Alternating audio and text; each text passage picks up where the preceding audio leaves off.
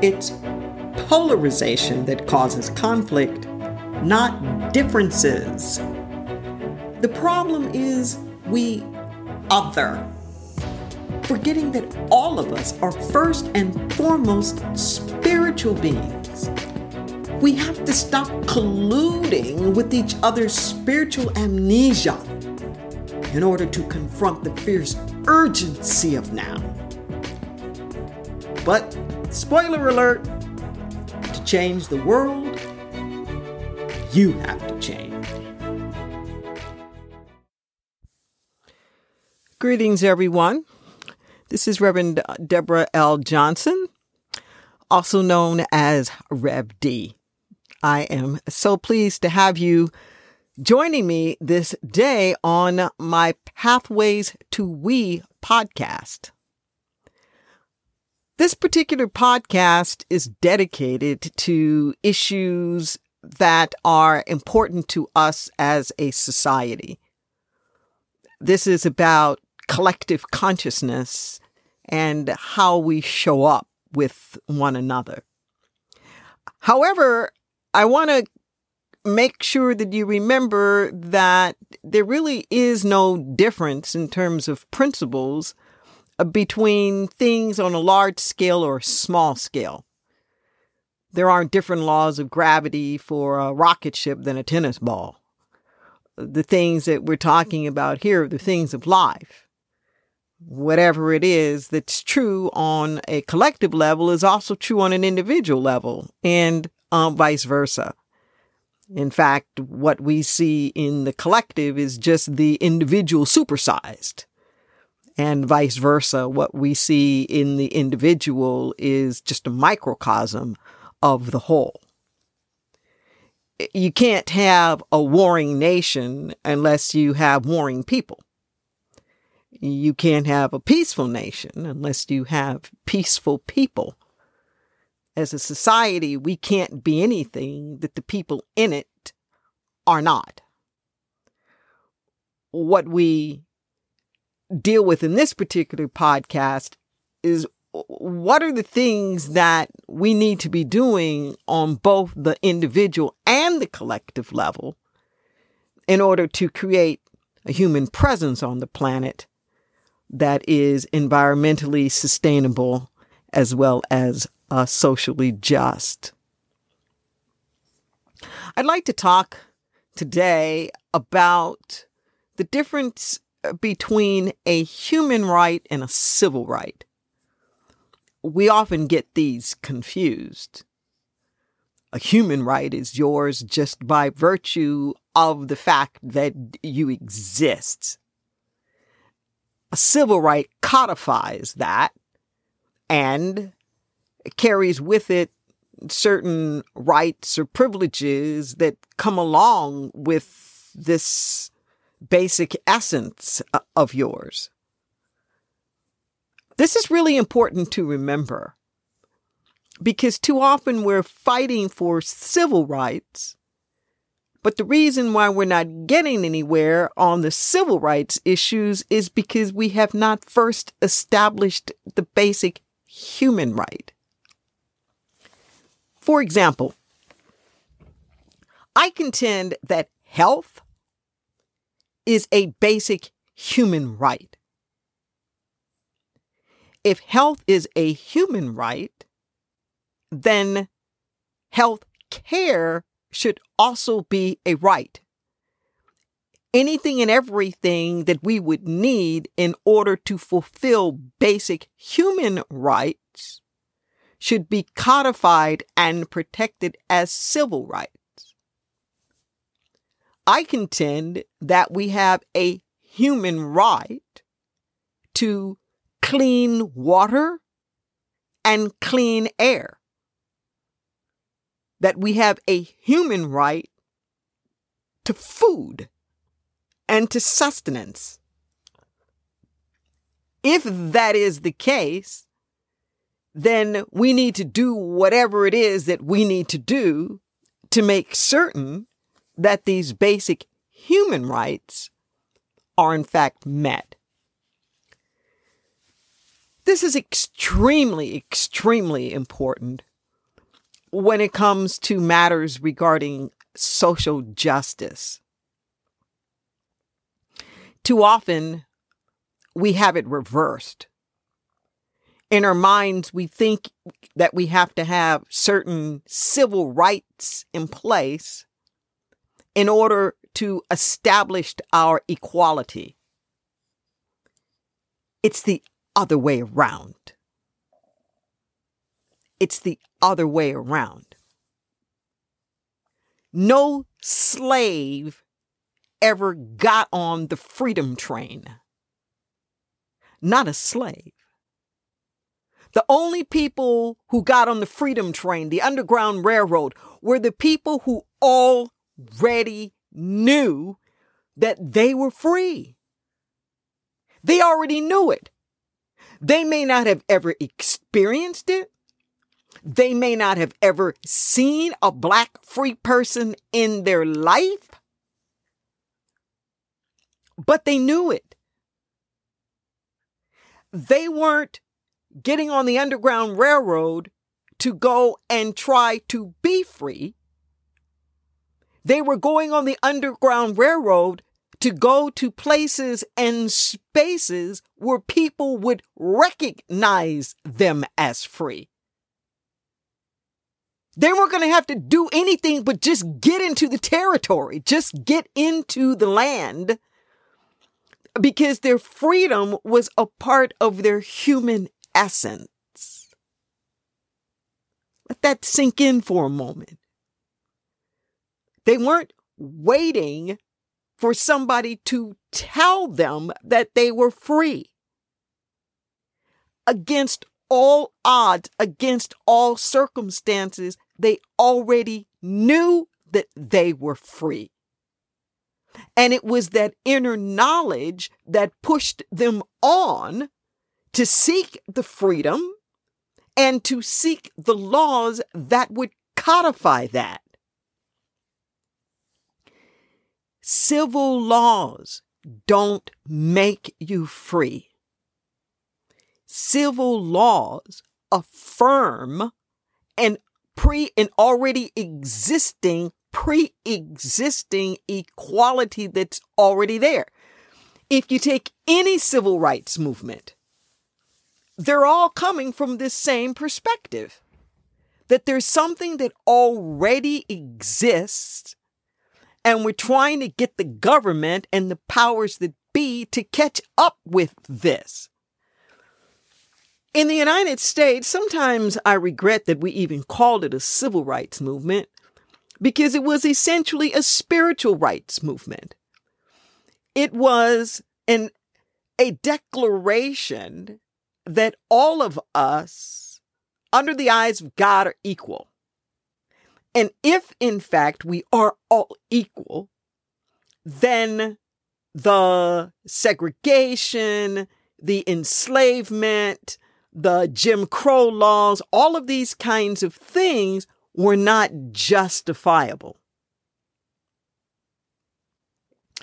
These were things that were impeding our freedom. The laws didn't make us free. The laws took away the things that were blocking the freedom from being able to be expressed. The Voting Rights Act of 1965 didn't suddenly give Black folks the right to vote. They already had the right to vote. What the Voting Rights Bill did was made it illegal to stand in the way of people expressing this underlying right. If we take any of the popular issues that have been in the public forefront, if we take something like marriage equality, for example, it's coming from this same position. It's coming from the position that marriage is a human right. The ability to bond with, start a family, be with whomever it is that you want to be is a basic human right. That is so much understood that even a convicted murderer on death row still has a right to marry. There is nothing that anybody can do that would take that basic right away from them.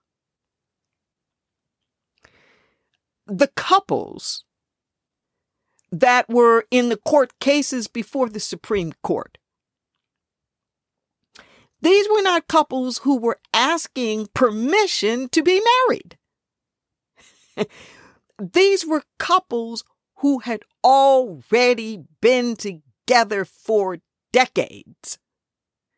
What they were asking the government to do was to stop discriminating against them, to recognize the relationships that they had as being the marriages that they actually were.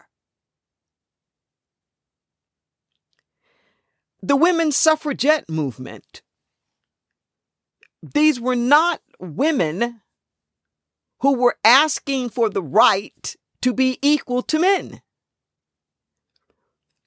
These were women who were saying we're already equal. Stop standing in the way of our equality.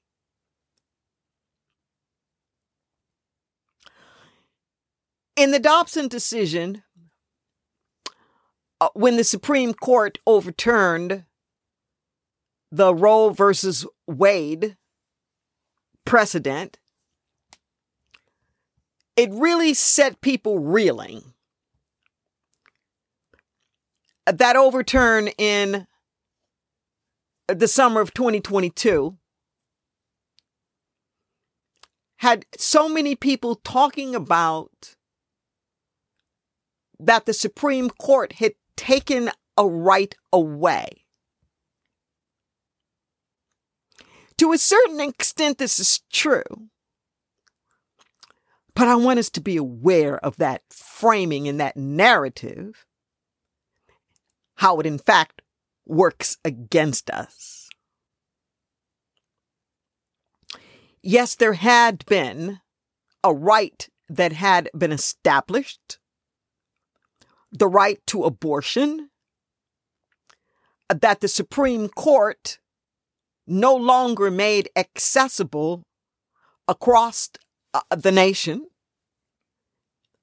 through the issue back to the states for them to make their own individual decisions about this matter. However, what is at stake here is not abortion any more than what was at stake was marriage or voting.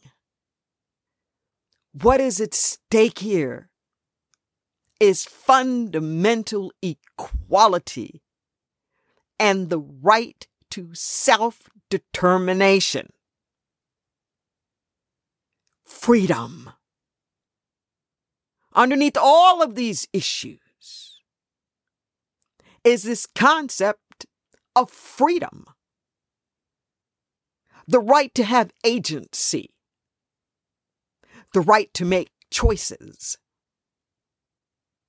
The right to live one's life basically on their own terms. To have will. To have volition. I contend that the Supreme Court cannot take that away. I repeat, the Supreme Court cannot take that away. In its infamous Dred Scott decision around 1855, when the Supreme Court in a 7-2 vote concluded that no one in the United States from African descent was or was ever intended to be a full citizen of the United States. They contended that the founding fathers would never do anything that reckless or irresponsible. That particular ruling was fundamental to the formation of the Confederacy. To succeed from the Union, for them to be able to go on and have the economies that they wanted to have, based upon what the Supreme Court handed down, was essentially a fundamental right that white people had to enslave black people. This was a Supreme Court ruling. But it doesn't change the fact. It doesn't change the fact that the basic humanity is there. And there's no amount of laws, civil laws, that can take that away. When we look at things like the Dobson decision, it's important that we don't get into the narrative that the Supreme Court took away our right to self-determination. No, it didn't. It's blocking it. It's impeding it. It's making it more difficult. But it's a very different fight when you show up and say, I have a fundamental right that you cannot deny me, versus, why did you take my right away from me, and how can I get it back? Very, very different discussions with very, very different tactics about how it is that you move forward. You must start with the assumption that what it is that you're wanting to see manifest in the civil society already exists. You have to stand in it as an isness, and all you're doing is asking the laws to catch up. This has always been the case. By the time the law comes around, people have already been doing it. By the time that the law catches up, it's already the norm in most places. You don't wait. You don't wait. I had my first ceremony back in 1983. I wasn't waiting for the law to tell me that I could get married. I was among the first couples to get married in the state of California back in 2008, when the window opened up before Prop 8 came along in the state of California. But it was very similar. The California Supreme Court did not suddenly give couples of the same sex the right to marry. What they said is that the pre-existing right had been there all along and was being withheld from them. The pre-existing right that you cannot discriminate against people based upon their sex. Based upon their sex. You can't tell them what they can do, where they can go, what they can have, how they can live, how much they can have. You cannot restrict them because of that. And that included their ability to choose who it is that they want to marry. this thinking is what we need to have all along. I don't care what the issue is. You take, for example, an issue like immigration.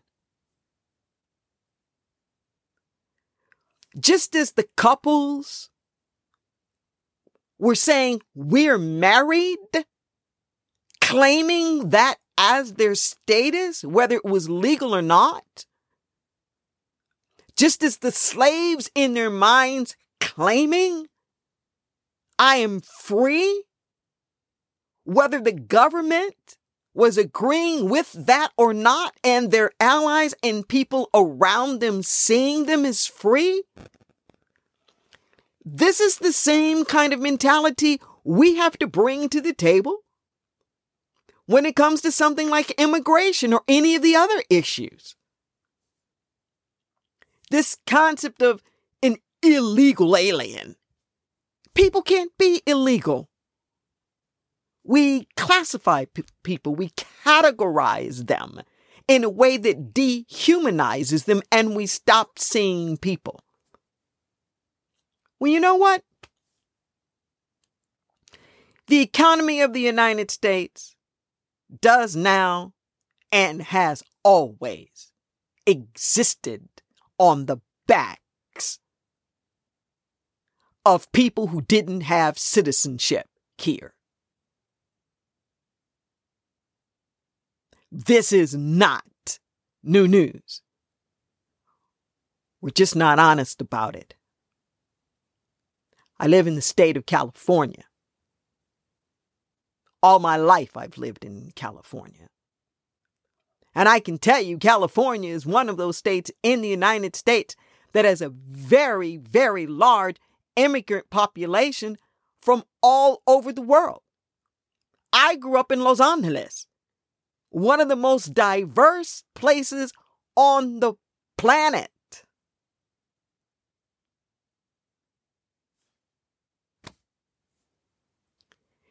The people that we're demonizing is illegal. A lot of these people have been here for years. They're neighbors. They're business owners. A lot of times their kids were born here. They're paying taxes. They're doing absolutely everything that a citizen would be doing. They just don't have their papers. Just like these couples were doing absolutely everything that you would want a married couple to do, they just didn't have their papers. And I contend that with immigration, we need to do the same thing that we did with marriage. I just declare them to be citizens. I refer to them as our undocumented citizens. Our undocumented citizens. It begs the question for the law not to make them citizens, but for the laws to give them the documentation that affirms and confirms the citizenship that they have already been expressing and experiencing.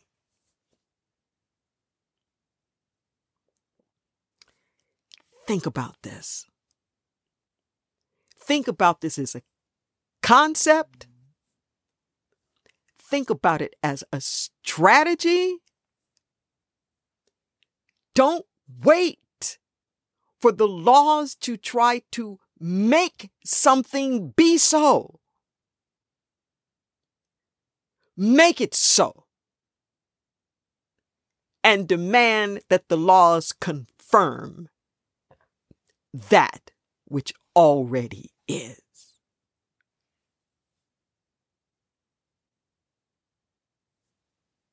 Think on these things. I'll see you in my next episode. Thank you for being with us. Check out my other podcast shows and follow me on Facebook, Instagram, and Twitter. Please visit my new website at revdnow.com and join my contact list. I'd love to hear from you. And stay in touch. The question is, are you ready to change?